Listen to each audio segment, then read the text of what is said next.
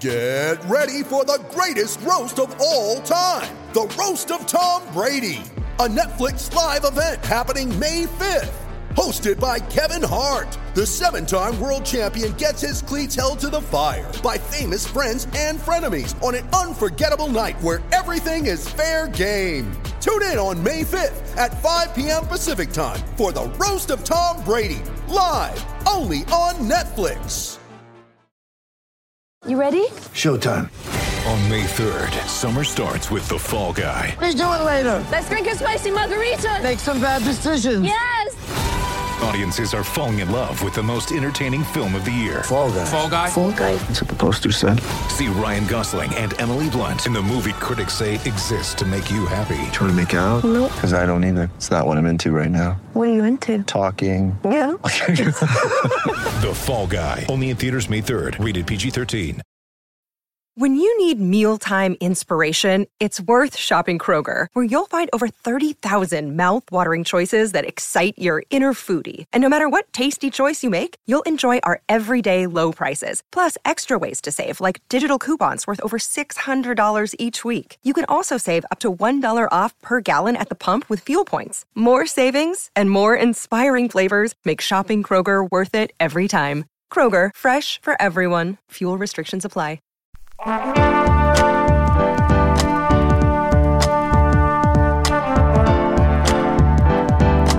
You're listening to the Co-Main Event Podcast. And now your hosts, Ben Folks and Chad Dundas.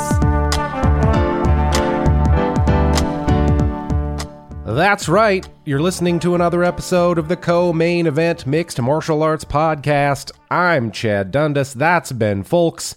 We're both longtime MMA journalists, and for the last 11 years, we've been meeting here every week to break down all the action in the wild, weird, and occasionally wonderful world of mixed martial arts.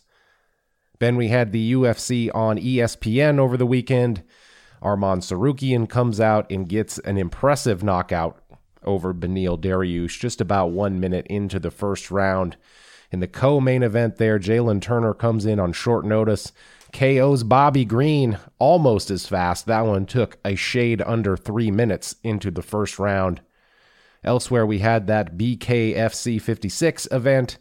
Mike Perry defeats Eddie Alvarez via corner stoppage after the second round. This is all stuff we're going to talk about this week on The Proper, break it all down, and get into some other stuff toward the end of the show. First of all, though, how you doing? How you doing this week? Well, Chad, you know how it seemed like I was in one state of sickness or another for basically all of November? Yes. It's come to my attention that maybe it was not the best choice I could have made, given that situation, to then go stand out in the snow and watch the Montana Grizzlies win their playoff game on Saturday night. You feeling like you had a little bit of a relapse? I don't feel like I took steps forward in my health. You think as a result of that decision. Have you backslid a little bit? Possibly. Don't feel great. I'm telling you this right now. I'm being upfront with you and with all the listeners out there that I am soldiering through this one. Okay. Wow. Well, you know what though? Kind of worth it to be out there in the damn snow globe that was Washington Grizzly Stadium, watching our beloved Grizz just put a old-fashioned country ass whooping on Delaware. Yeah, they did do that. A long way to travel for the Delaware Blue Hens to then turn around and have to travel home. Fighting Blue Hens. Fighting Blue Hens. All right, let's get into some of this MMA talk this week. First, a reminder that you're listening to the Co-Main Event Podcast. This show drops every Monday afternoon for free in your timelines and your podcast libraries. But if you're not satisfied by this, you can find Ben Folks and myself all week over on Patreon. Hit us up over there, patreon.com/co-main event. Get loads of extra audio and video content, as well as access to our official Discord message board. The coolest people in MMA are constantly chatting it up over there on any number of topics. The only rule on the message board, no assholes. Right now, We're offering 7-day free trials at our $5 level. You can jump on board absolutely free. Check out all the content happening over there. Take a look, bathe your ears in the goodness, and then decide if you want to join up for real. Everybody knows by now this show is a completely independent podcast. We can only keep making it with your support. Help keep the CME alive by joining up to become part of the awesome community over there at patreon.com/co-main-event. Another way you could support the show is by going to our website, co-mainevent.com, and clicking the link that says merchandise. That'll get you into our shop. We've had a lot of people, Ben, so far, jump on and do the smart thing. Get their Christmas shopping out of the way early by buying a Daddest Man on the Planet mug for that guy in their life that they don't know what else to get them. Those people, they're going to receive their mugs in plenty of time for Christmas. Yeah. Now, we're cutting it a little close here, but I have a feeling that the fulfillment centers could still get your mugs out and to you before Christmas if you go over there and pick one up for your dad, your brother, a cousin, a son, whatever. Send them a Daddest Man on the Planet coffee mug and get yourself in good with them this holiday season. What you're saying is that people, if they hear the sound of your voice right now, should act, lest it be too late. That's correct. Now is the time to get on board with that. Again, comainevent.com/shop will get you in there. As always, we partner with our guys at Superconductor on the shop. They are a brand and design studio from Portland, Oregon. We can't recommend them highly enough for all your design needs. Hit them up at studiosuperconductor.com or on Instagram at Studio Superconductor. This week, we got music from our guy James, a.k.a. the Funk Soul Brother, a retired MMA fighter and hip-hop producer living in Seoul. He sent us some of his new tracks a little while ago, so we're excited to keep busting those out for you. If you like what you hear on the show, you can check out more at Instagram.com/FSBbeats or on YouTube at /C/Funk Soul Brother Beats. And as everybody knows by now, the word soul in Funk Soul Brother is SEOUL. You see what he did there? Yeah, everybody knows that by now. 3 rounds as usual this week in the Co-Main Event podcast. In round number 1, Arman Tsarukyan and Bobby Green got into it at the UFC Host Hotel last week leading up to this fight night down there in Austin, Texas. Then both guys went out there and had very different results. And in round number 2, all hail Mike Perry, king of violence. Mike Perry plus BKFC equals true love forever. And in round number 3, Dana White ain't sweating the Bellator PFL merger because he says no one could ever compete with the UFC, which is maybe not the smartest thing to say when your company seems to be losing a giant class action antitrust lawsuit. All that plus are you fucking kidding me and just saying stuff, but first, like we always do about this time, let's get into a little bit of listener mail. Listener mail. Ben, I swear this is the last update about my 11-year-old daughter's personal grooming habits. But I think this one's pretty cool. After the last couple weeks of us telling the people at home that my daughter had stolen my Fulton and Rourke fragrances and was using them for herself, our guy Kevin, one of the owners over there at the company, he hit me up and called my daughter, quote, the most successful celebrity endorser that Fulton and Rourke has ever had. So he offered to send her another bottle straight to our home of her favorite scent, which I think is pretty nice. Wow. Sounds like you kind of lost the war on that one. Yeah, no, you're right. That might be true, but I think it also goes to show one of the things we keep saying about Fulton and Rourke. Not only do they make the finest personal grooming products on the market, but they're great guys, man. I use their stuff every day. I guess my daughter now uses their stuff every day. And they're the kind of people who deserve your support, which is why we are so happy that they continue to sponsor the CME. That's right. And if you're interested in Fulton and Rourke, an easy way to check out their stuff are those fragrance discovery sets we keep telling you about. In the discovery sets, they'll send you small samples of a bunch of their different scents so you can figure out which ones you like before buying anything full-sized. The discovery sets also come with a coupon code, so if you do find anything you like, use that code and the samples were basically free. Not only that, but if you find yourself in any trouble, Fulton and Rourke have a customer service person who is an actual living, breathing human being, and they can help you out too. Of course, Co-Main Event Podcast customers can save 20% with the code CME20 Just go to FultonandRourke.com. That's FultonandRourke.com. And again, CME20, CME20. First piece of listener mail this week comes to us from We Were All Young and Wild Once Like Miley Cyrus. Okay. It's an interesting choice for a name. They write, is Davison Figueiredo an instant title threat at bantamweight? Now, Ben, we talked last week on the Power Hour over on the Patreon page that we didn't necessarily understand these odds coming into Davison Figueiredo's men's bantamweight debut against Rob Font. Figueiredo was a little bit of an underdog headed into that fight, and neither of us knew quite what to make of that. And frankly, he goes out there, proves us right. You know I got to toot our horn when we're right out here, since it hardly ever happens.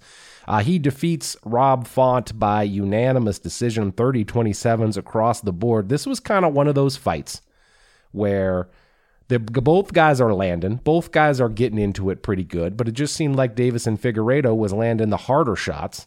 He stunned Rob Font, seemed to rock him a little bit a couple times in this fight, and he's able to salt away the victory here. I thought it was an impressive performance from Davison Figueiredo, and I would say yes, he is an instant title threat at bantamweight, but he's also not at the front of the line. We got some stuff we got to take care of up there atop the men's bantamweight division, so he's going to have to wait a little while for that, and I would assume in the interim, I don't love saying interim, as it pertains to any title picture in the UFC. But in the meantime, maybe that's a better choice of words, he's probably going to have to fight once, maybe twice more. And that, I think that'll give us a much better idea of exactly what we're dealing with in Davison Figueiredo up there at 135 pounds. Yeah, I feel like when you first go up to the new weight class, that first fight there, it doesn't necessarily tell us that you are an uncrowned king there. What it does, we can find out if it was a terrible idea, but we can't yet find out if it was the answer to all of your questions. You know, if you go up there and you just look undersized and you get overpowered and everything, and then we kind of might go, okay, sure, this isn't going to work out. You go up there, you look good, you get a good solid win, we go, okay, there's something to build off of, but we might want to pump the brakes just before we go out there, because especially just like when you're dealing with a question of, is the size difference going to matter? It matters differently according to different stylistic matchups that you might face up there. And you're right that there's a lot of other pending business. And what it will really come down to is sort of like opportunities when they come up and where you fit into them. Because there are a lot of different options that the UFC has for how to make some of these fights. One of the things Davison Figueiredo obviously had going for him, but at the same time, maybe it had hampered him at times, was that he was a huge man at flyweight. And sometimes he would fade a little bit down the stretch. The weight cut was pretty tough, I think, for him to get down there to 125. And I think, at least the maiden voyage at bantamweight here against Rob Font, he didn't seem like he was fading, at least into the third round. He also didn't necessarily seem like he would enjoy the tremendous physical advantage at 135 than he did at 125, because he and Rob Font looked to be roughly the same size. And I don't necessarily think of Rob Font as a huge bantamweight. So it remains to be seen, I think, how Davison Figueiredo's skills and everything else stack up at bantamweight. But I think this was an impressive performance for him. We were saying this last week also. It was nice just to see him go out there and fight someone not named Brandon Moreno.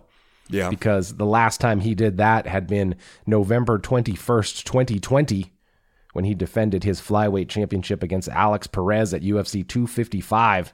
He spent approximately the next 2 years only fighting Brandon Moreno. So, new life, I think, in more ways than one for Davison Figueiredo to go up there to bantamweight and try his hand. And if nothing else, he got a top 10 win. Rob Font came into this fight ranked number 10 at men's bantamweight. So to go out there and get a unanimous decision where they think you won every round, not a terrible beginning for yourself in that division. So I guess we'll just have to wait and see where it goes from here. Yeah. Next question this week comes to us from the Corgi King, who writes, at one point, Kelvin Gastelum seemed like he had the potential to be a real contender. While he has shown flashes of brilliance, his development really seems to have stalled. Sean Brady was probably always going to be a tough matchup, but Kelvin looked sloppy and undisciplined. Has Kelvin simply hit his ceiling as a fighter? Ben, what do you think? Is it time now to pour one out for Kelvin Gastelum, potential title contender? I mean, hasn't the problem for Kelvin Gastelum in one way or another kind of always been consistency? You know, consistency, and that he's just kind of a weird tweener, unfortunately for him. Yeah, but here we were thinking, you know, you made welterweight, and as it's pointed out, made welterweight during the holiday season. Not the easiest thing to do for a guy who, you know, in his 30s now. But also, it's not like he got a super easy assignment here to go out there and take on Sean Brady. Like, you know, Sean Brady had a lot of momentum halted when he lost his first pro fight there recently. But like, Sean Brady's still quite good. Yeah. So I don't know if losing to Sean Brady means you suck and should give it up. But is Kelvin Gastelum going to be fighting for any UFC titles in the near future? Probably not. One of the things that I feel like we forget about Kelvin Gastelum, and not necessarily to try to make a case for him as a title contender, because I would be kind of surprised if he works his way up to that level at this point. He's only 32, though, which I think speaks to how young he was when he got in this game, because it feels like Kelvin Gastelum has been around forever. And here he is, only a 32-year-old man. I think the Corgi King is right in some regards here. You knew he was going to catch a hot one against Sean Brady, because obviously, as you mentioned, he was coming in after suffering his first career loss to Bilal Muhammad back at UFC 280, and won a fight that frankly just wasn't that close. Prior to that, you know, Sean Brady had been 15-0. He had a lot of heat around him as a fast up-and-coming prospect. So you go out there and you get stopped by Bilal. You know you're going to want to come back in the next one and prove that you weren't just some kind of overhyped paper tiger in a way. You wanted to get this win over Kelvin Gastelum, and then he goes out there, basically just smothers the guy over the course of 3 rounds to get the 3rd round submission victory. I feel bad for Kelvin Gastelum, because I don't want to sit here and say stick a fork in him because the man's only 32 years old. But at the same time, we've seen a lot. We have seen a lot for Kelvin Gastelum, and you are right. It doesn't seem like he's been able to really have a lot of consistency, especially the last 8 years or so. And at this point, he is what? He's 2-6 in his last 8 fights. So that ain't great. I think he's always going to be around as long as he wants to be. I think he's going to be a guy who will be a good litmus test, a guy who's a good measuring stick for a lot of guys. But I don't know, man. I just don't think he is. I don't think he's elite level at this point. I think Bare Knuckle FC is out there rubbing their hands together at the thought of Kelvin Gastelum being released from the UFC at some point. Stop it. Stop it. Not. Don't you say stuff like that.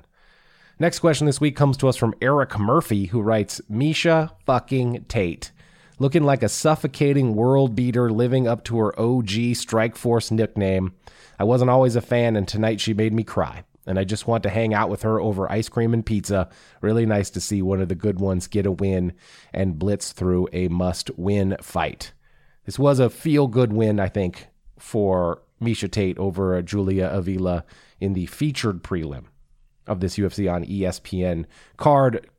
Dominated over 3 rounds, comes out in the 3rd, grabs that face crank submission to get the win. And you could kind of tell. You could kind of tell how much this one meant to Miesha Tate when she jumps on the mic after it's over. She does, in fact, promise to take her kids out for pizza and ice cream and everything else. It might be a little weird if Eric Murphy showed up to the family gathering, but at the same time, I understand the excitement. It was good to see Miesha Tate go out there.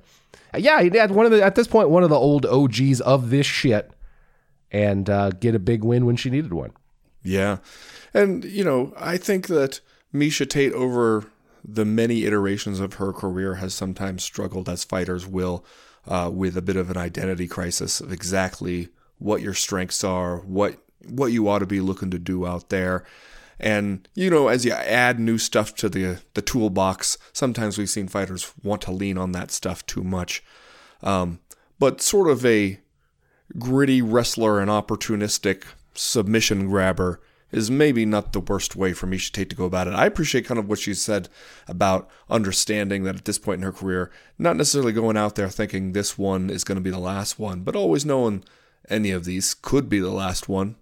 That there, however many you might think you realistically have left in you, there are more yesterdays than tomorrows for you in this sport. And I like the idea of her seeing what she can do with that, but also sort of the nearness of the end, maybe making her appreciate each one a little more. Yeah. Speaking of a person who tried their hand at flyweight and then moved up to bantamweight, Miesha Tate grabs this much-needed win back in her old division. She is now 2-4 in her last 6, 37 years old, so I think you're right. She's right. Any one of these could be the last one, but it is and was nice to see her go out there and win, I thought.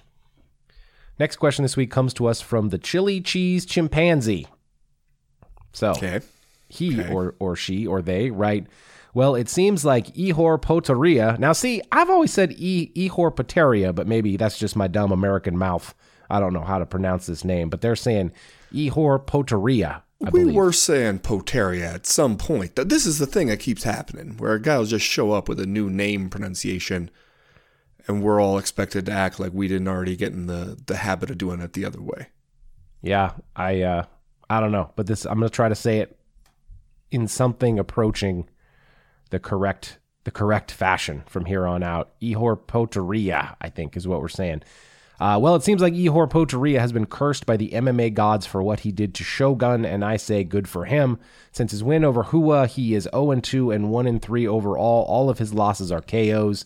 Did you happen to catch the back-and-forth war between him and Rodolfo Bellato this past weekend? This been on a card full of stoppages where the UFC ends up giving out 10 post-fight bonuses, which, again, just a reminder, they could do that whenever they want.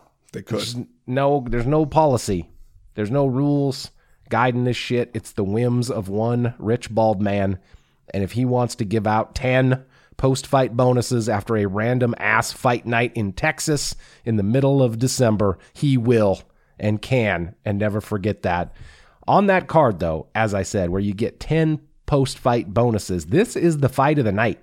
The light heavyweight preliminary fight here between Bellato and Potieria, whatever. Did you watch this one? This was a good one. This deserves fight of the night honors, because this is one where they're throwing that leather. They're doing all this stuff. Potieria gets Bellato down in the first round. Looks like he's going to finish him, but no. Then they come back out. Reversal of fortunes, and it's the other guy getting the second round TKO. So this one, they lived a whole lot of lives. Many lives were lived by both guys in this fight. Reversal of fortunes is one of the classic ways to get yourself a fight of the night bonus. You know, like that's reversal of fortunes is a good sort of fight plot line to set yourself up for that bonus. The other one is to have some moment late in the fight when both guys are bleeding and like telling each other to meet each other in the center of the cage and just standing there head down, winging punches at each other, that kind of stuff, until you get one of those final scenes where the horn goes and then they hug each other and everybody's blood is all over the place. That's another way to get yourself a fight of the night. So just so I understand the question, though, the thesis is that when Itor, I assume we're talking about when, as the duelist, Ihor Potieria, when he went out there and he knocked out Shogun, and then he did his duelist celebration. Is that what we're talking about? Like, is it the celebration? Yeah. And then remember, I think later he tried to say it was a sign of respect, or like he does it after all of his fights. Well, the sign of respect, because it was like he does a thing where he points the gun at the downed fighter, but that when he did it to Shogun, he pulled it back as if like, I'm not going to fire the gun. And it was just, but it was at the time, people were just like, hey bro, that's Shogun. Yeah. Like, be cool about it. And when our question asker here, the Chili Cheese Chimpanzee. The Chili Cheese Chimpanzee says he's been cursed by the MMA gods for what he did to Shogun, and I say good for him. You're kind of saying good for the MMA gods for cursing him? Rightly so is what you're saying? Yeah, it doesn't seem like it's good for him exactly. No, it does not. We talked about this at the time, but for him to point the gun at Shogun, but then point it up in the air and not fire it at Shogun asks for us, the audience, to pay considerable attention to what you are doing with your post-fight celebration. Like, it's not The Wire. You know what I mean? We don't have to bring the kind of attention to detail that we do to an HBO prestige drama to the thing that you're doing with your fingers in the cage after you win. That's asking for us to do a lot of processing when you're pointing a finger gun at Shogun Hua but not firing it. Yeah. Well, and how would we know when you fire the finger gun? See, that's what I'm saying. Like, I don't know. So we have to be like watching to make sure that the thumb hammer goes down to make sure that you fire. Because it's like, it is not an actual gun. There's no noise. Like, I don't know how we're supposed to know when you hold your fire on the finger gun. Yeah. Ihor Poteria also asks for us to even be familiar with what his post-fight celebration is when, that was only his second fight in the UFC after a couple of fights, or after one fight on the Contender Series. So I don't know. Maybe he just has an outsized opinion of his post-fight celebration. He thought everybody knew. That could be. Whether or not he's been cursed by the MMA gods, I can't say. But that's where he was at. All right, last question this week comes to us from Hazel Monson. It is a non-MMA question, but it harkens back to an old feature that we used to do on this show. The subject line says, literary tips for the well-rounded fight fan. They write, the year is coming to a close, and I would like to ask, best fiction you have read this year, long form, short form. I would like to shout out some things that I have personally enjoyed. Our Wives Under the Sea by Julia Armfield, Tell Me I'm Worthless by Alison Rumfitt, and A Dream of a Woman by Casey Plett. What do you think, Ben? What can you add to the list? Well, I mentioned this, I think, when we were talking about maybe on the live chat or one of the other Patreon properties, that I read the new novel by the big homie Patrick DeWitt, writer of the Sisters Brothers and French Exit and other joints that we have enjoyed and discussed in the past. He has a new one called The Librarianist, which when I just started it, figured out what the subject matter and who the characters were going to be and what kind of a story we were telling, I thought, this seems boring and like I won't be into it, and I ended up absolutely loving it. It's really unusual in terms of its structure and how it goes about just like building out a novel, but by the end, I was sad that there wasn't more of it to read. It was really excellent, and I highly recommend it. I really liked Titanium Noir, which I've recommended on this show before, or on Behind the Paywall, I guess it was. I read it on your recommendation, in fact. Yeah, it's pretty fun, right? By Nick Harkaway, who I believe low-key is the son of Jean Le Carré, the famous spy novelist. Yeah. And so that's a pretty good one, kind of like a, not post-apocalyptic, but like future, kind of like speculative fiction / detective novel, which I think is a very niche but entertaining genre to get into. So that was a good one. Like I said, also, I got into a bunch of Elmore Leonard Westerns in the middle of the year, especially after going on Patrick Wyman's show where we talked about Westerns on the art of dadliness, the pursuit of dadliness, I believe it's called, and enjoyed those too. They're pretty short, so you can just shoot through a bunch of them all at once. Some of them, I would say, a little bit of a product of their times, but at the same time, many of them are quite enjoyable. So if you want to do that, they're out there. Also, you're never going to run out of them. Yeah. That's going to do it for listener mail this week. If you have a question, comment, or concern that you would like to air to the podcast in future weeks, you know how to do it. You go to the website, comainevent.com, and click the link in the top right-hand corner of the screen that says email the podcast. That'll get you in touch with us. Right now, though, we are going to go ahead and get started with round number 1.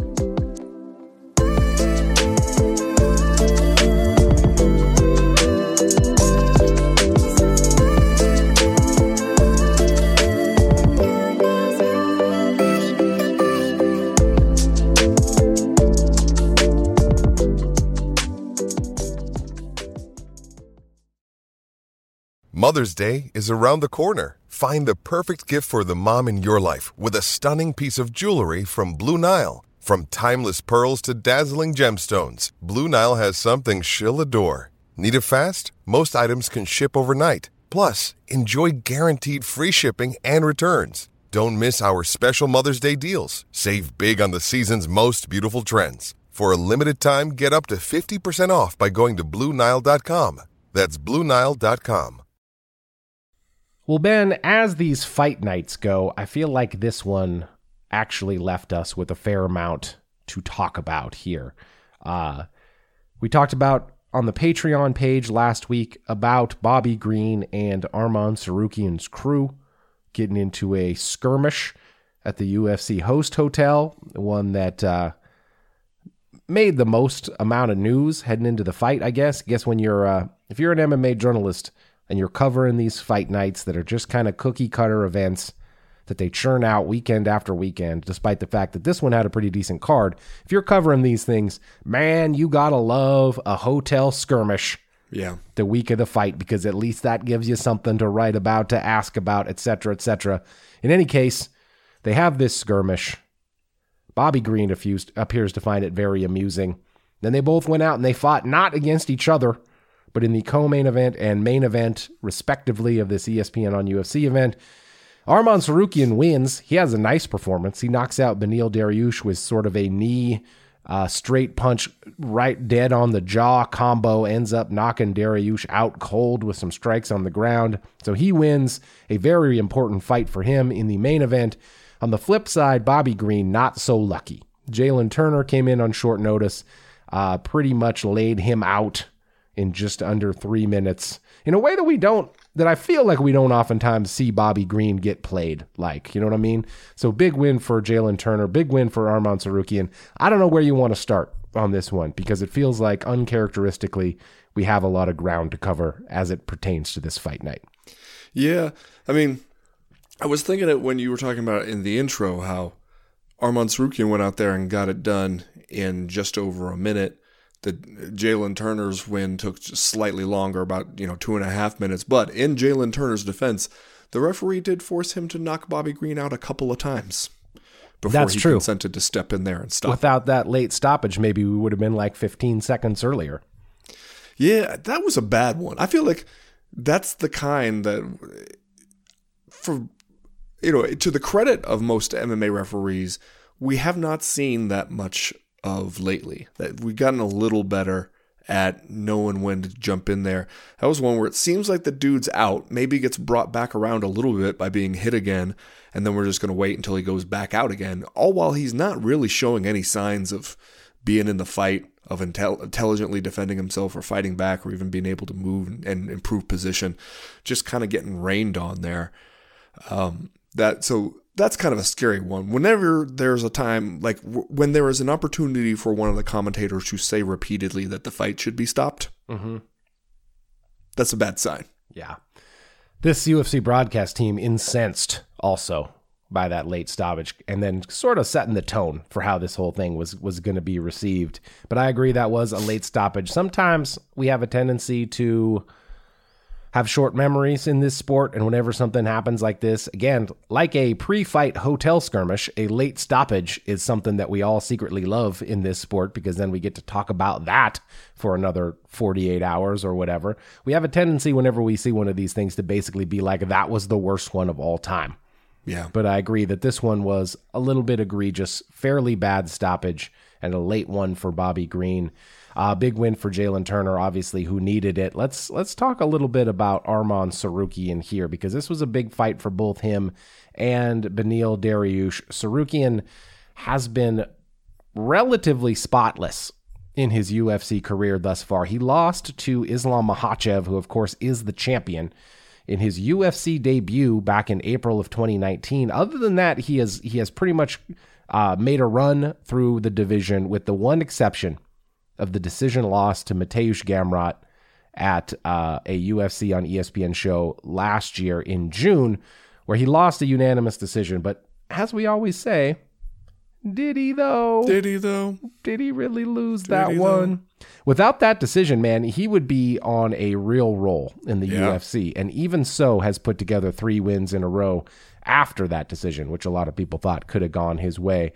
This is one of those ones, man, when you starch Beneil Dariush in a minute, I feel like this is an impressive performance and one of those ones that makes everybody ask, how high can this guy fly? Yeah, it made me wonder if he had just had this one really scouted well, because it seemed like he had this combination sort of locked and loaded where, okay, we're going to throw the overhand sort of thing, betting that Beneil Dariush will cover up and put his head down a little bit, which he does, and he goes straight into that knee as if like he was throwing the punch to get him to do that defensively so that it would open up the knee up the middle, and it worked perfectly. And put him down and then just jumped right on him and put him out. And it's a good reminder, honestly, about how, I don't want to say fickle, but how difficult it can be to be climbing the ranks in one of these tough divisions and to really stay there. Because Beneil Dariush has that great win streak, where he won, 7 fights in a row, 8 fights in a row at lightweight. Already tough as hell to do. We're talking about what else he's going to have to do to get a title shot. They put him in there with Chucky Olives. It seems like, okay, this is the one. All you have to do is go out there and beat a guy who was very recently the champ, and you'll get a shot at the title. And he gets kind of run over in that one. You're trying to pick yourself up, dust yourself off, get back in there and get back in the win column, and they give you Arman Tsarukyan, who is not an easy out for anybody. And you go out there and you lose that one too. And it's like, okay, you started the year on this great winning streak, seeming like the sky's the limit. You end the year 2 fights later on a 2-fight losing streak going, shit, what now? It took so long to get up there. How the hell are you supposed to get back? And it's not like you don't have to suck to lose to either of those guys on any given night, Yeah, it's going to make it tough, I think, for Beneil Dariush. I also... And, as you said, he was a guy who had to basically fight his way into even being considered for the opportunity. He seemed like a guy that the UFC was just going to keep winning fights until he either lost one or they couldn't deny him any longer. I guess, as it pertains to Tsarukyan, this is the conversation we have to have about this division pretty much any time that one of these guys starts winning fights. But you can make the case at this point that he is actually undefeated, or that he hasn't lost a fight since that loss to Islam Makhachev in his UFC career. Now, in the post-fight interview with Daniel Cormier after this one is over, he points out, hey man, I was 22 years old, or 24 years old, I can't remember what he said, when I lost to Makhachev in my UFC debut. Several years have passed since then. I'm 28 now. I'm a different fighter. It would be a different fight. I would knock him out. But at the same time, the discussion that we always have, you've got the Justin Gaethjes, the Dustin Poiriers, the Michael Chandlers, the Conor McGregors of the world clogging up the top of this division. And it seems to take a lot for a young guy to break into that crowd of elite fighters who are in and around the title. Is this enough for Arman Tsarukyan, or does he have to do more, especially considering that loss to Islam Makhachev in 2019? Yeah, I mean, so far it seems like the kind of wins that he's got are not the kind that instantly vault you into title contention in a division this deep. Plus, as we've talked about before, lightweight, like some of the other divisions, it kind of seems like there's 2 divisions.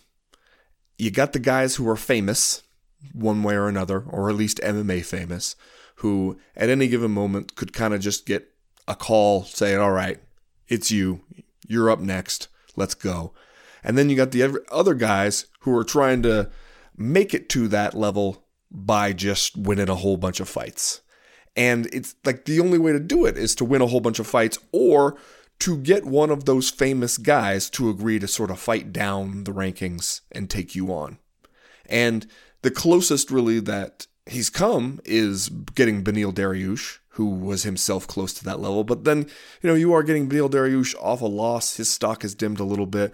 Like, you got to find some way to sort of bridge that gap between the 2 divisions of the guys who are just fighting a whole bunch and the guys who are capital G guys, known guys, who are all sort of waiting around going, I would like a title shot. And in failing that, I would like Conor McGregor. Like, that's what kind of everybody is doing, who is up there in like the top 3 or 4, and you're trying to get in there. Like, none of those guys is being like, okay, but I would also consider a reasonable substitute a fight with Arman Sarukian. No, because it would be a tough as hell fight, and he doesn't necessarily give you a ton of like name recognition boost. Yeah, Michael Chandler isn't sitting here with an index card that has Conor McGregor at the top of it and Arman Sarukian just next. That's not happening. So yeah, maybe a little bit of a tough spot for him. You'd think he would be in the top 5 after this win, since Beneil Dariush was number 4. Kind of made it look easy against Dariush. I would think he would fly up from the number 8 spot, but we'll have to wait and see how the UFC handles all that stuff. All right, let's go ahead and do Are You Fucking Kidding Me? And then we will move on to round number 2. Ben, what's your Are You Fucking Kidding Me this week? Well, Chad, speaking of Michael Chandler, I received one of those PR emails that you get sometimes, as when you're been put on somebody's list as some journalist covering something or other. Sometimes they have absolutely nothing to do with what you actually talk and write about. Other times they're a little bit closer, but you do wonder what they think you're going to do with this information. And that's kind of how I felt about this email I got about Michael Chandler partnering with Hiatus Tequila, which I did not know what that was, but I got this email about it. I guess I'm going to give them what they want by even talking about it here, but it notes that when Michael Chandler met Christopher DeSoto, founder of Hiatus Tequila, he saw someone who mirrored his core values of hard work, dedication, and integrity. Now, Chad, then this is followed by a quote attributed to Michael Chandler. "My love for tequila runs deep," which I'm going to stop right there. Does it, though? Does it? Because everything we know about Michael Chandler, there's nothing about him says, "No, this guy loves tequila." Yeah. You know? It just, maybe he does. Maybe his love for tequila really does run deep. But I don't know if I believe you on that. Anyway, it continues. "I've always enjoyed spending free time with friends and family while sipping tequila." No. No, Mike. I'm sorry, but no, I don't believe that that's something that Michael Chandler is just like, I like a good just hanging around with friends and family with a glass of tequila to sip on while I'm sitting around on the back porch barbecuing. I cannot picture that in my mind's eye. It goes on. "I wanted to create my own brand," which here I'll pause to say, Michael Chandler Tequila, he thought that was like, you're telling me that there was a world where Michael Chandler was like, well, the obvious next move for me is to go into tequila. Like Conor McGregor does whiskey, Jorge Masvidal had, what was his drink? Mezcal. Aljamain Sterling is going to do rum. Michael Chandler, tequila. People think Michael Chandler, they think tequila. Like, yeah, no. Hard to separate the two in your mind. But once I discovered Hiatus and learned about their commitment to quality, purity, and authenticity, which is what drew me to tequila in the first place. I'll tell you what draws people to tequila, Mike. A desire to get fucked up. That's what draws people to tequila. Nobody is like, I think that I am going to drink some tequila tonight because of my commitment to quality, purity, and authenticity. Nope. That's not how it happens. But he says partnering with them was a no-brainer for me. Are you fucking kidding me? Is Hiatus, first of all, Hiatus Tequila? Yeah, that's a terrible name for a tequila company. When I was 18, I drank too much tequila and I had to take a hiatus myself. You know what I mean? My hiatus continues to this day. That's right. I've hiatused since then. I've never gone back to tequila. Still on a hiatus from that particular alcohol. It's already a strange name. And then for Michael Chandler to tell me that what he loves to do is sit around sipping on tequila. Are you fucking kidding me? I do not believe any of this. Oh, you fucking kidding me. Less funny, Ben, but former UFC light heavyweight champion Jamal Hill arrested over the weekend, charged with domestic violence, aggravated domestic violence, for what seems to be, according to TMZ, a physical altercation with his brother, James Anthony Hill. is the light heavyweight title? Is there something wrong with it? If you win the light heavyweight title, are you then like you go out and commit a crime? You get arrested for something because not only with John Jones, but we have a little bit of a troubled history here with the light heavyweight title. Now you got Jamal Hill. He's out there rehabbing the Achilles tendon injury and apparently, allegedly, getting into some manner of scrap with his brother. Don't know Jamal Hill's brother. Don't know if he's the kind of guy that Jamal Hill could legitimately get into a scrap with. But are you fucking kidding me, man? We got to stop this. We're having enough hard time holding the light heavyweight division together as it is. People need to stop committing crimes up at the light heavyweight title picture. You fucking kidding me? Allegedly. I'm going to say, are you fucking kidding me that we're really calling that domestic violence? Because you know what people are going to think when they hear Jamal Hill arrested for domestic violence. But it is a different thing to be like beating up a woman or intimate family partner or something than to get into a scrap with your brother. That's just called Thanksgiving, where a lot of people are from. Like, you tell me, you beat up your wife or your girlfriend or something, and I go, well, that's a really shitty thing to do. You tell me you beat up your brother, I want to know, maybe did he have it coming? Because it's possible. Uh-huh. I've seen how brothers can interact, even well into adulthood.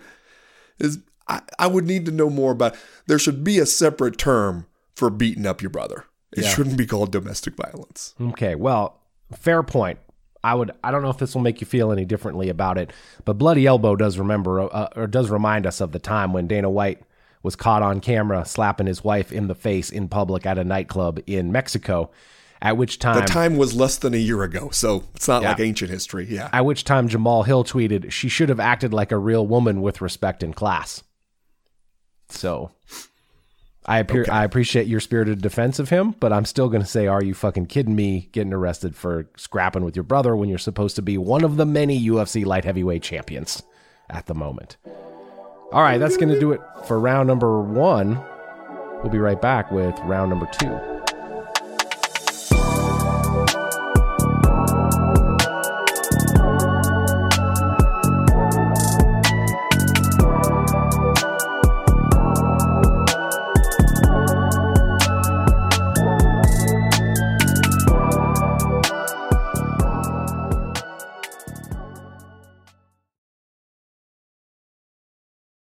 Well, Chad, I would like to begin round 2 by, I'll say, paraphrasing, slightly altering a quote from the big homie Cormac McCarthy that I feel is relevant here.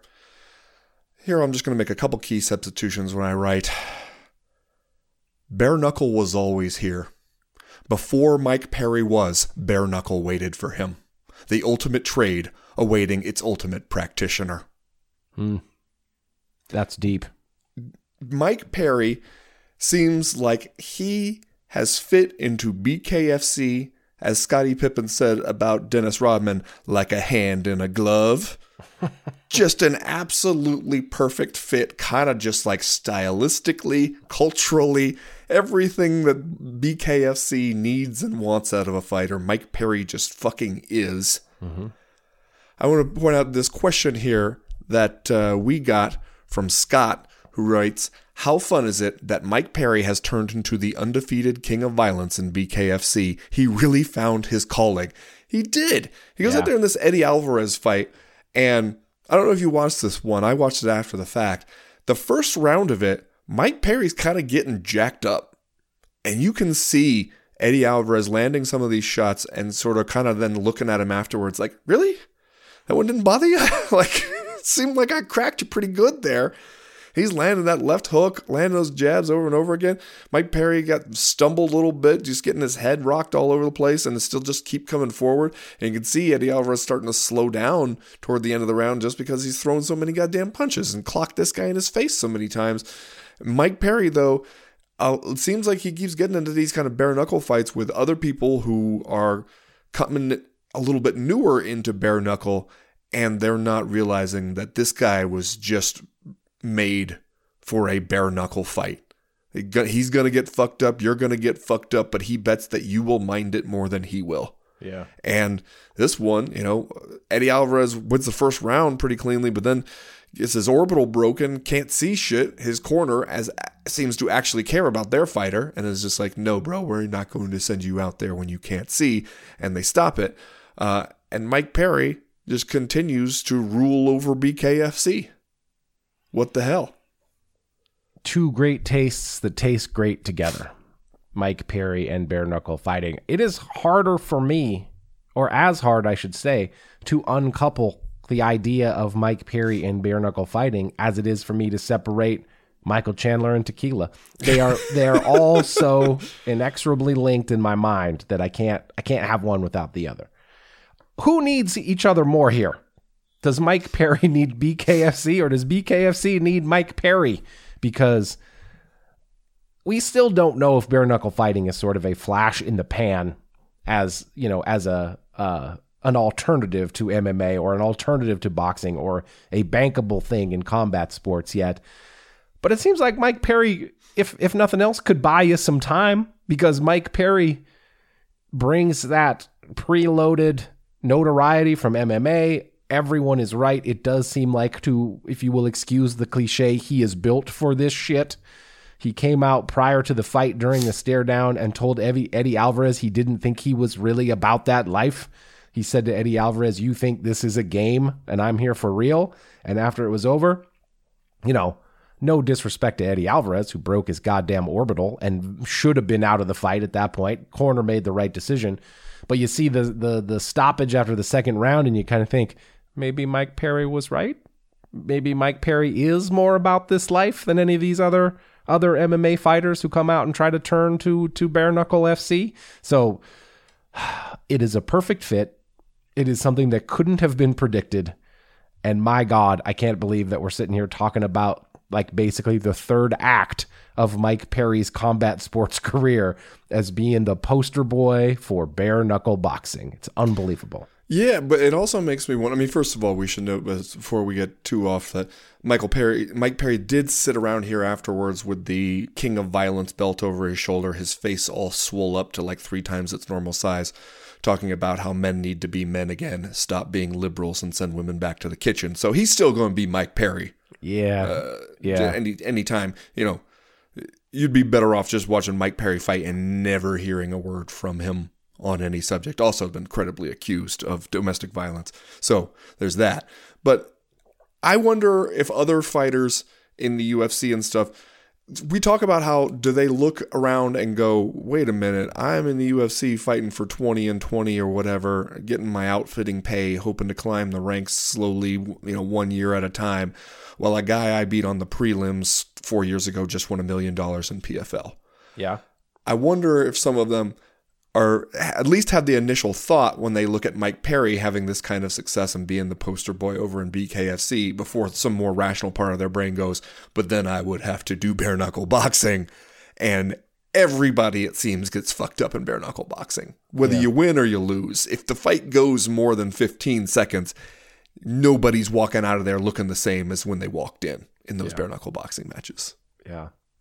Yeah, I think probably you think more about Impa Kasanganay and OAM going over there, especially winning 2 PFL tournaments in OAM, getting that 2 mil. You probably think about that more than, oh man, I could be the next Mike Perry over there in bare knuckle FC. He comes out, obviously, going to call out Conor McGregor, because that's what you do when you win a fight in the year of our Lord 2023. You're going to call out Conor McGregor. He says he wants to fight Anthony Pettis in a bare knuckle boxing match. Said that he wants to fight Jorge Masvidal in a boxing match or a bare knuckle boxing match. I believe he referred to that as a super fight, bare knuckle super fight, which would maybe be the first time we had seen one of those. I guess there are some options, but at the same time, if you're BKFC, we know what the formula has been.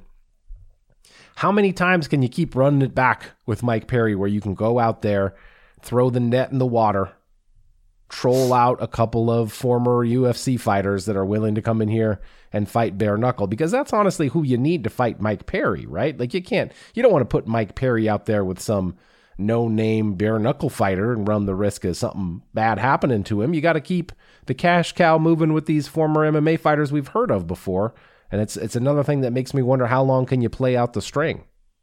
Yeah. I do want to note this. We also got this listener mail here from Cody Wilson, who writes, "Me to BKFC, longtime giffer, first-time streamer." It goes on to write, "Really impressed by your unique and dramatic camera work in the aftermath of the King of Violence main event this evening. I specifically appreciated the slow-mo replay of the Alvarez corner waving off the fight. I also enjoyed the close-up, audio-on exchange between Eddie Alvarez and his longtime partner, where he appeared to request they not banter with someone inside the ring. A tender look into one of MMA's most iconic relationships. The unique chemistry of a BKFC event produced a very relatable moment where a child was visibly overwhelmed by the drama of the freshly crowned King of Violence, Mike Platinum Perry's post-fight vibe. Somehow, I am at a place where bare-knuckle boxing, at least in small doses, hits me with that dopamine that early aughts era UFC gave me in pre-apocalyptic, naive, and simpler times. It was a wild night of MMA, but are y'all going to discuss much about this kind of awesome match between a couple medium old dogs? Discuss."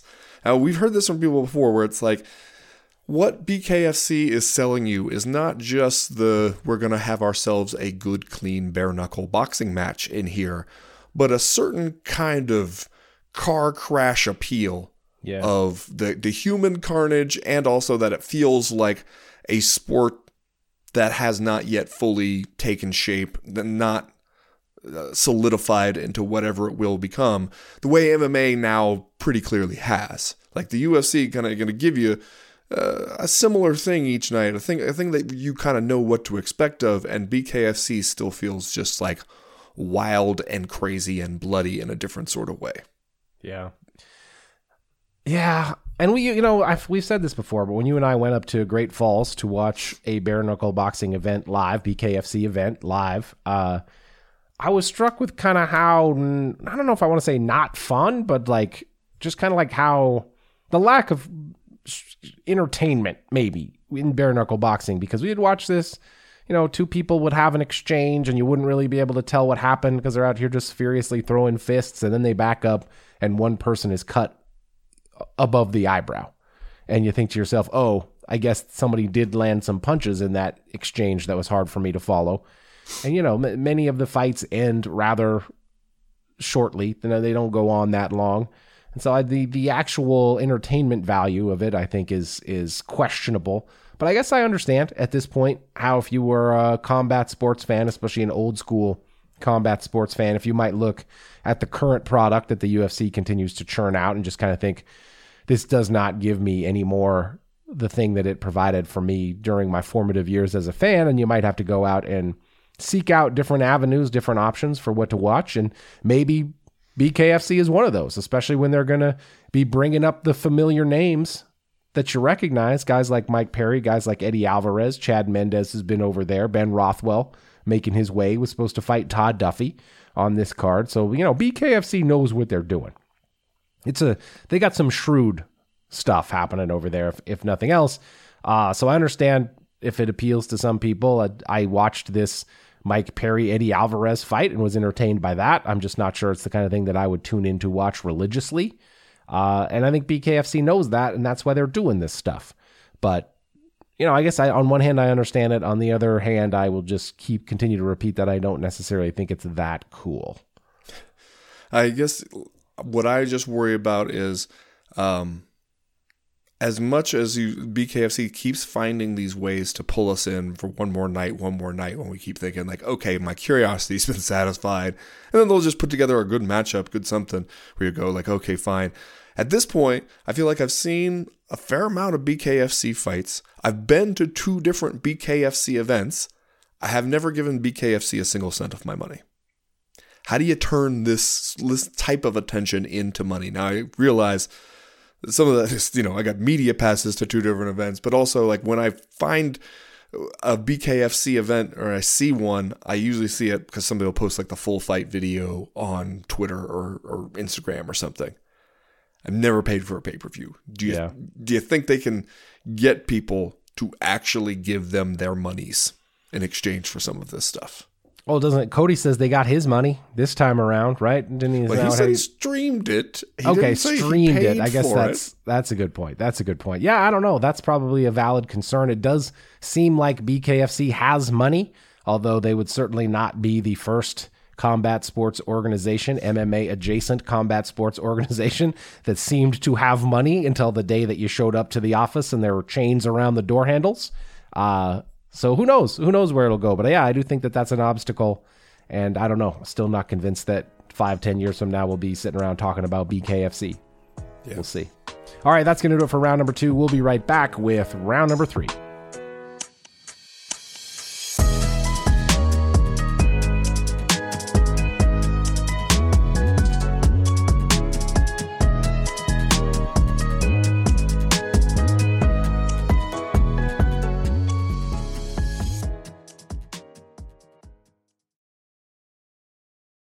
Well, Ben, everybody knows that the reason we basically have these post-fight press conferences at these fight night events is so MMA media guys can show up and ask Dana White questions on every topic they need to write a story about, and then they can just churn those out for the rest of the week.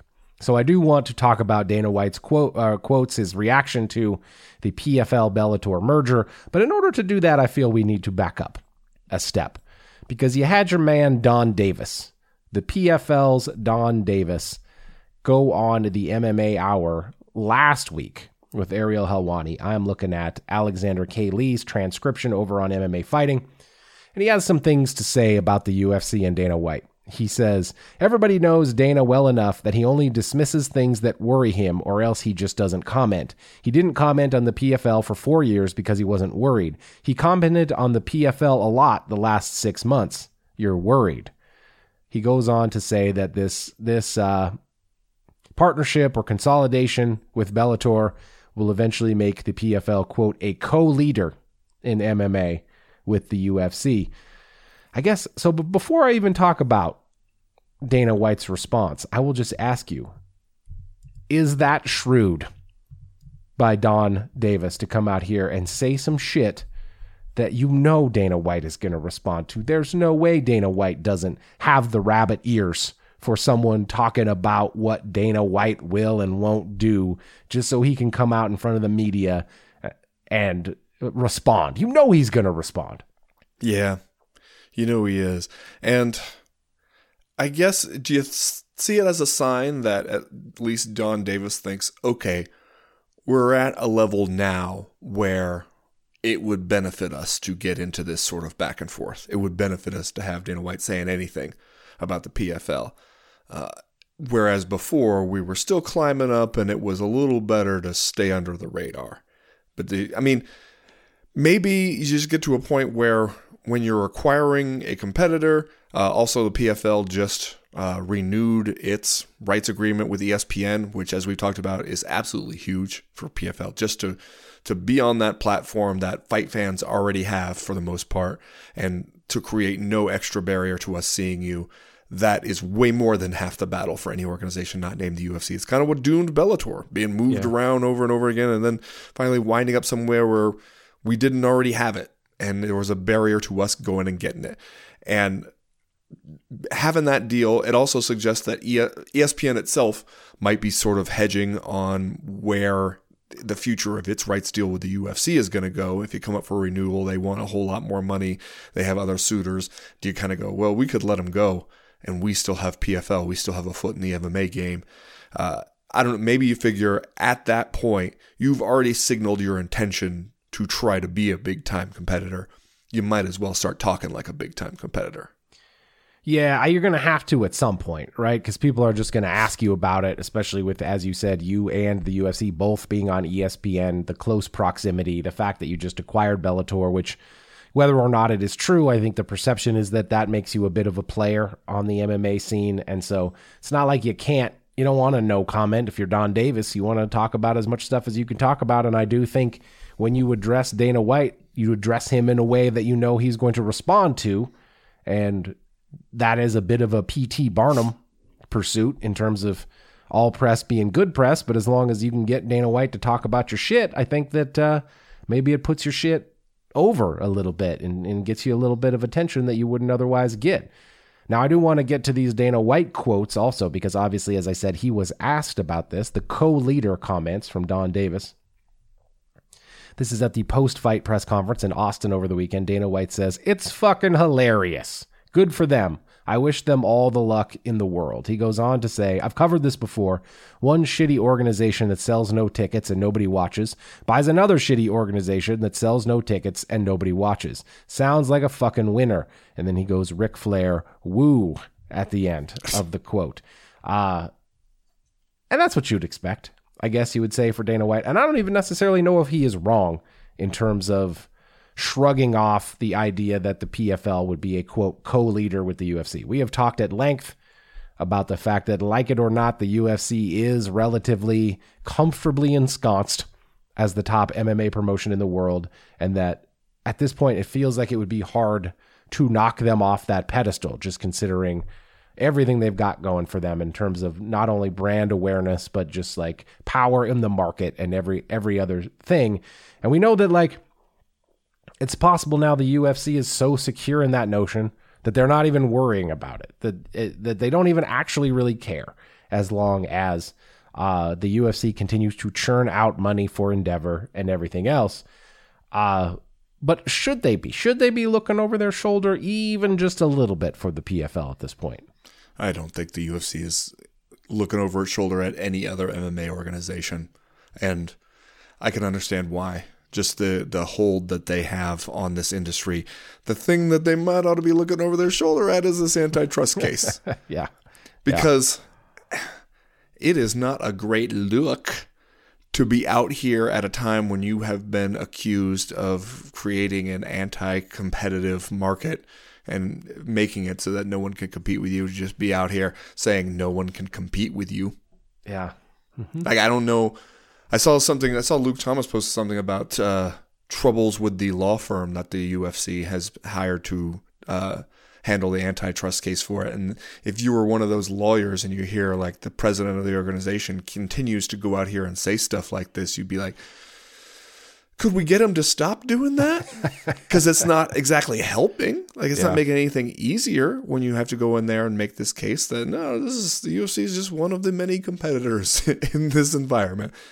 I mean, you already have a whole lot of these like internal communications that show the UFC sort of trying to create that environment, and then Dana White's going to brag about creating that environment. And it's just like that feels like, if you were somebody on the other side, wouldn't you be like, let's just keep poking that bear and keep getting him to say this stuff? Because in a lot of ways, stuff Dana White has said either privately or publicly, or him out there posing with the tombstones of all the other organizations, that kind of feels like maybe the best and easiest help you can generate for your case.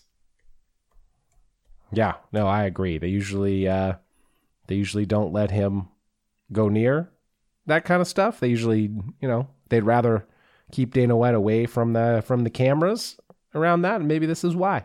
Maybe because he will say some stuff about how you are the industry leader with no peer. And, maybe that's not what you want. All right, let's do just saying stuff, and then we'll get out of here for this week. Now, Ben, to begin my just saying stuff, I would like to read from you the plot summary of a movie called The Secret, Dare to Dream. Okay. The Wikipedia plot summary. I'm not going to read the whole thing. I will just read you the first few paragraphs so that you can get a taste.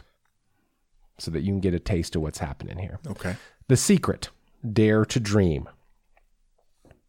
Miranda Wells is a hard-working young widow struggling to raise 3 children while managing her boyfriend Tucker's seafood restaurant in New Orleans. Bray Johnson is an engineering professor from Vanderbilt University looking to meet Miranda to deliver an envelope. After Bray misses Miranda on his first try going to her house, they inadvertently meet when she rear-ends his truck with her car. He offers to fix Miranda's broken bumper, so he follows her to her home and invites him to stay for dinner. Until they drive back, he doesn't even realize it's the same Miranda he came looking for. Bray and Miranda's son, Greg, fix the car bumper together. Miranda's kids, Bess, Greg, and Missy, want pizza for dinner, which Miranda cannot afford. Bray stresses the power of positive thinking, just as a delivery person appears at the door with a pizza. As Bray has never found the moment to give the envelope to Miranda before departing, he leaves it in the mailbox. And then, just the first sentence of the next page, of the next paragraph, a hurricane hits that night, washing away the mailbox and causing a tree to fall through the roof. What's your response? What's your reaction? My reaction is, Why is this happening? Why are you doing this to me? This is a film starring Katie Holmes, Josh Lucas, and Jerry O'Connell.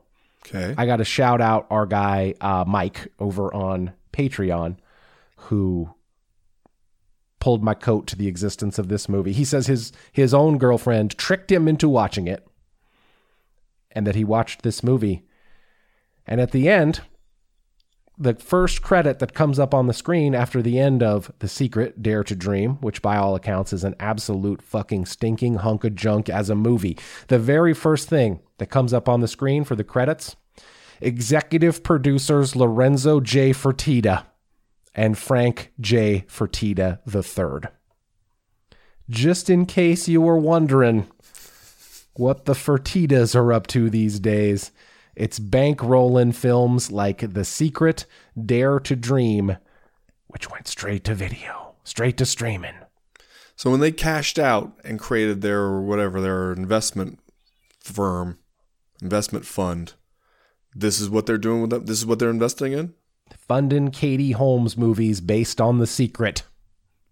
Wow. That's what they're doing. So this week, I'm just saying, I'm with our guy Michael when he asks, do the Fertitta brothers even know what atrocities they continue to fund?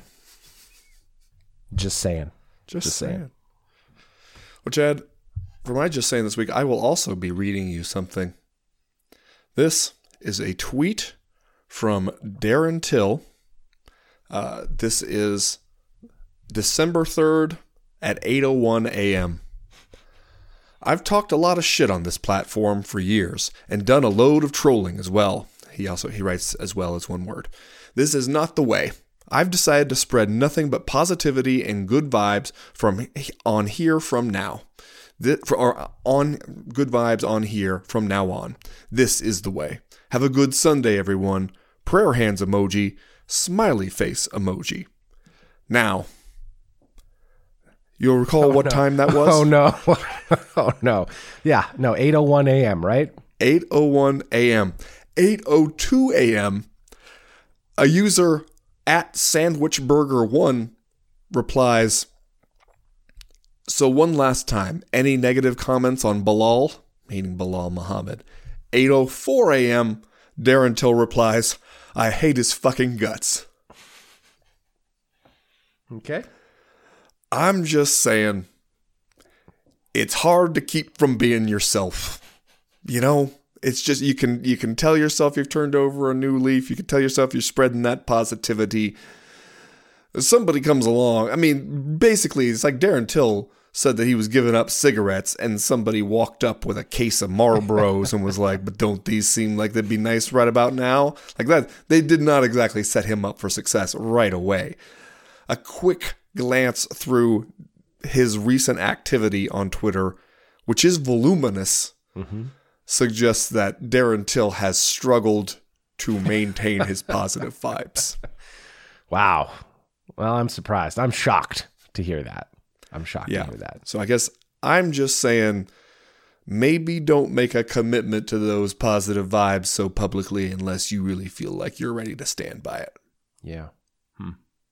Just saying. Just saying. All right. That's going to do it for this week's Co-Main Event podcast. Thanks, everybody, for listening. As a reminder, hit us up, patreon.com/co-main event. We're over there all week, churning out the content. If not, we'll see you a week from today for another episode of The Proper. As for right now, we are done. We are through. We are out. A hurricane hits, washing away the mailbox and causing a tree to fall through the roof. When you say a hurricane hit, because the way it sounds in at least the plot description was that everybody was just going about their business and then a hurricane out of fucking nowhere. Yeah. Which is not typically how hurricanes go. generally you can see them coming. They develop out in the ocean, and like you get a little bit of an advance warning that a hurricane might be headed your way. It's not like you're getting pizzas delivered, all this shit, and then a hurricane, boom, takes out your mailbox. Yeah.